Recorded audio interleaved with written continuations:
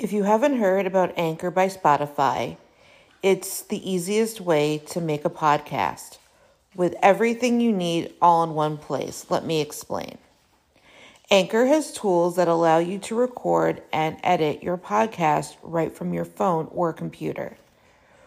When hosting on Anchor, you can distribute your podcast on listening platforms like Spotify, Apple Podcast, and more.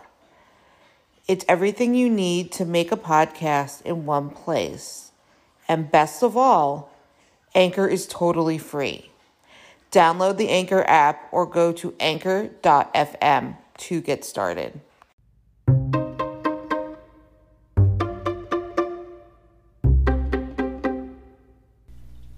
Thank you for listening to the Fierce Oddie podcast, where we talk about disability, quackery, parenting, and Jewish life. A study came out that tried to prove that MMS cures COVID-19. It is common knowledge it does not cure, it harms. The quacks keep on trying, nonetheless. Like many quack studies, it is highly flawed and has a lot of errors. They funded their own study, there was no grants. They even cite Natural News as a source in this study. Study in a predatory journal and not peer-reviewed. This study is in an open-access journal called the Journal of Molecular and Genetic Medicine. This study was not peer-reviewed. This publication is no reputable journal. It is a predatory journal. It looks legitimate, but it is not a peer-reviewed medical journal. The publisher is Hilarious, which is listed as a publisher of predatory journals. The medical part of the study. This study was to research the mechanism of action of chlorine dioxide on viruses by consuming MMS solution orally. They were to investigate the toxicity. This investigation was quasi-experimental. The criteria to be considered for the study was that the PCR test for COVID-19 needed to be positive, they must be symptomatic, and be between 18 to 80 years of age. They would not test people who had heart failure, people who take anticoagulants, or stage 4 or 5 renal failure. That is because MMS causes those conditions. They tested 20 patients with active COVID-19 infections who have not been treated with MMS and only 3 to 7 post-infection. This means that some of these infections would have been naturally resolved by the time they participated in the study. The observation period per patient in the test group was 21 days. The observation period for the control group was 14 days. The test group received MMS and the control group received anti-inflammatories, antibiotics, antihistamines, corticosteroids and supportive measures. They fail to say that antibiotics and antihistamines are ineffective against viruses.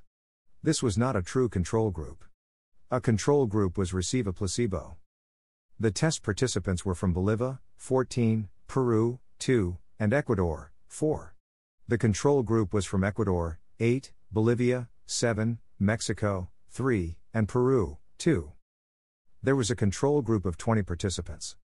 The sample group was not randomized and the sample size is very small for the science they want to prove.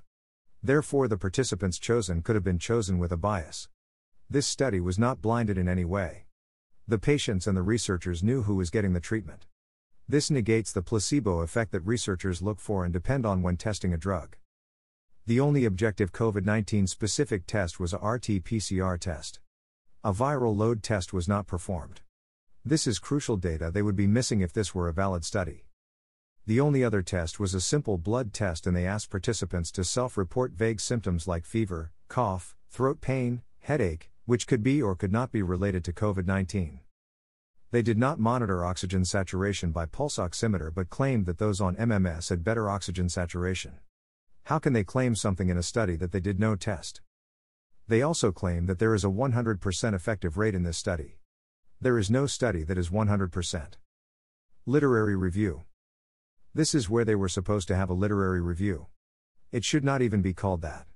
When researching scientific information about chlorine dioxide, they used Google, Google Scholar, PubMed, Lilacs, Cochrane Library, Science, Medscape. They searched for articles in English and Spanish. They searched for terms like chlorine dioxide or chlorine dioxide protocol. After this they did a regular Google search. From these searches, the researchers, if you can call them that, determined what the safety and mechanism of action that chlorine dioxide takes. Personal note, if I handed this in during my research classes the way it is right now, my professor would have laughed, given me a 0 and made me take the class over again. Sources: https://www.hilarispublisher.com/open-access/determination of the effectiveness of chlorine dioxide in the treatment of COVID-19.pdf. Publisher of predatory journals. https://www.techherp.com/science/chlorine dioxide cure COVID-19 ?amp=1. Don't forget to subscribe or follow on Spotify, Apple Podcasts, Facebook, Twitter, YouTube, and Instagram. Keep on speaking your truth and never let your flame burn out. Thank you for listening.